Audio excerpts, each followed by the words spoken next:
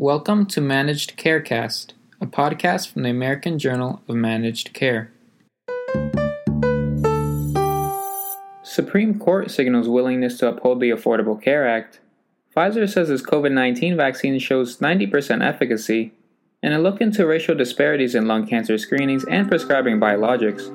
Welcome to This Week in Managed Care. I'm Matthew Gavidia.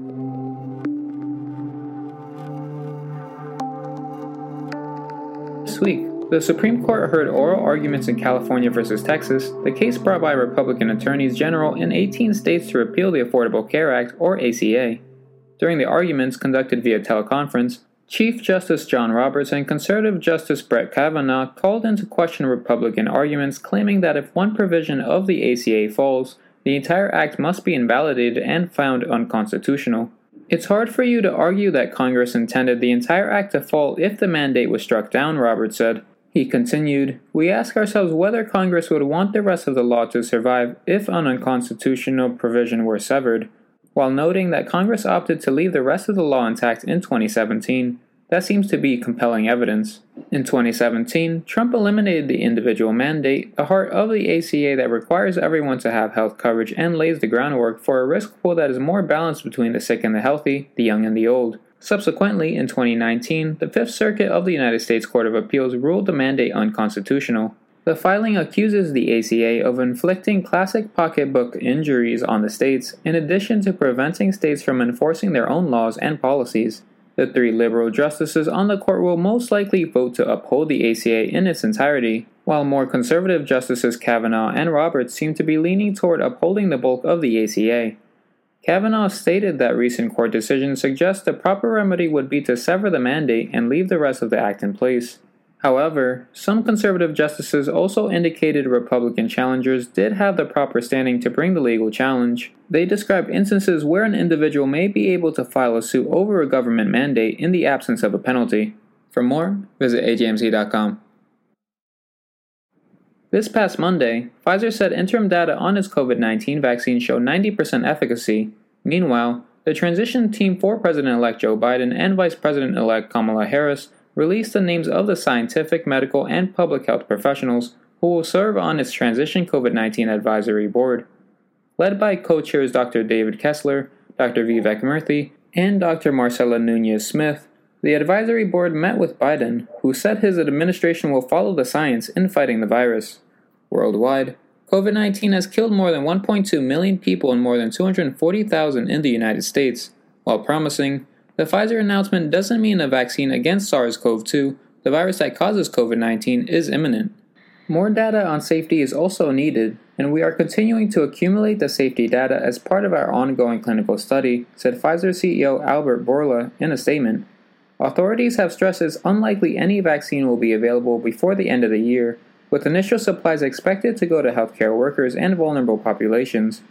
These sentiments were shared by Biden, as he said that production and capacity for any vaccine would take months. Both announcements came less than 48 hours after the race was called for Biden by the Associated Press and all news networks after incumbent President Donald Trump failed to reach the 270 Electoral College vote threshold.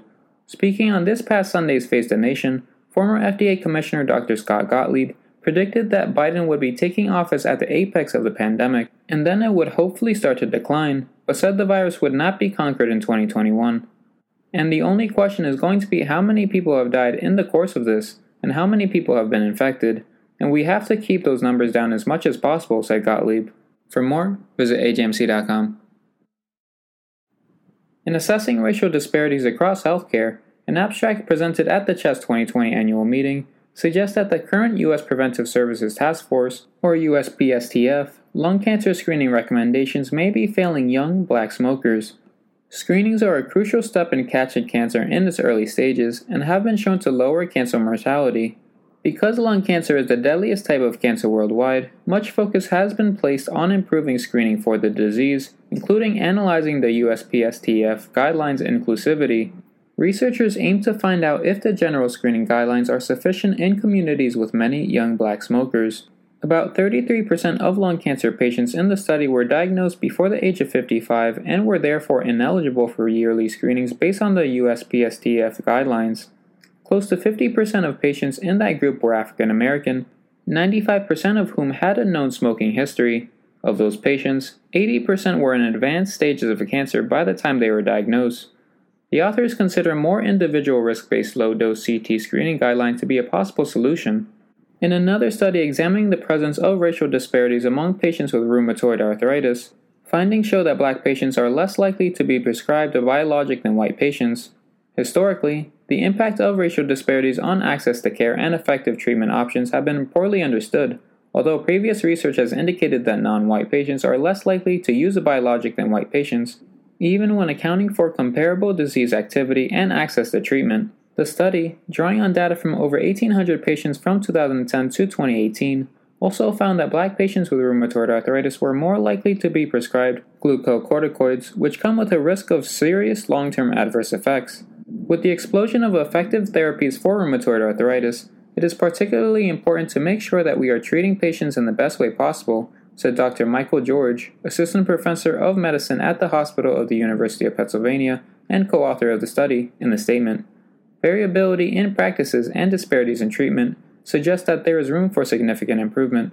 For more, visit ajmc.com. During a 60-minute discussion, the speakers on the American Journal of Managed Care webinar, Bang for the Buck, How Healthcare Innovation Affects Life Expectancy and Patient Well-Being, highlighted where healthcare has improved life expectancy and which areas, such as public health, drugs, and hospital care, have contributed the most. Dr. Robert Dubois, Interim President and CEO of the National Pharmaceutical Council, moderated the discussion with Mariam Albustani, Clinical Pharmacy Manager of Medicare Pharmacy Services at Blue Cross Blue Shield of Michigan, Jason Buxbaum, PhD candidate in Health Policy at Harvard University, Michael Ciara-Mataro, Vice President of Research at the National Pharmaceutical Council, and Dr. David Cutler, Otto Eckstein Professor of Applied Economics at Harvard University. The speakers framed the discussion around 3 papers published in the last year about the connection between healthcare spending and value creation. For more, visit ajmc.com. And now our paper of the week, which looks back at some of the most important papers of the past 25 years of the American Journal of Managed Care and why they matter today.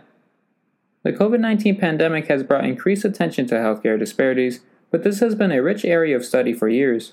A 2014 paper, Beyond Black and White, Race, Ethnicity, and Health Status Among Older Adults, drew attention to the fact that seniors from racial or ethnic minority backgrounds are at higher risk than white seniors for a range of poor health and functional outcomes.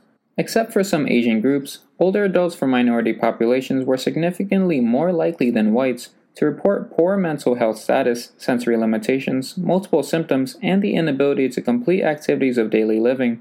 One challenge the paper noted was the fact that older adults from minority groups are less frequently seen in clinical trials. For the paper, visit ajmc.com. For all of us at AJMC, I'm Matthew Gavidia. Thanks for joining us. To learn more, visit ajmc.com or see the show notes. To get in touch with us, email info@ajmc.com or follow us on Twitter at ajmc_journal. If you like the podcast, don't forget to subscribe and rate us.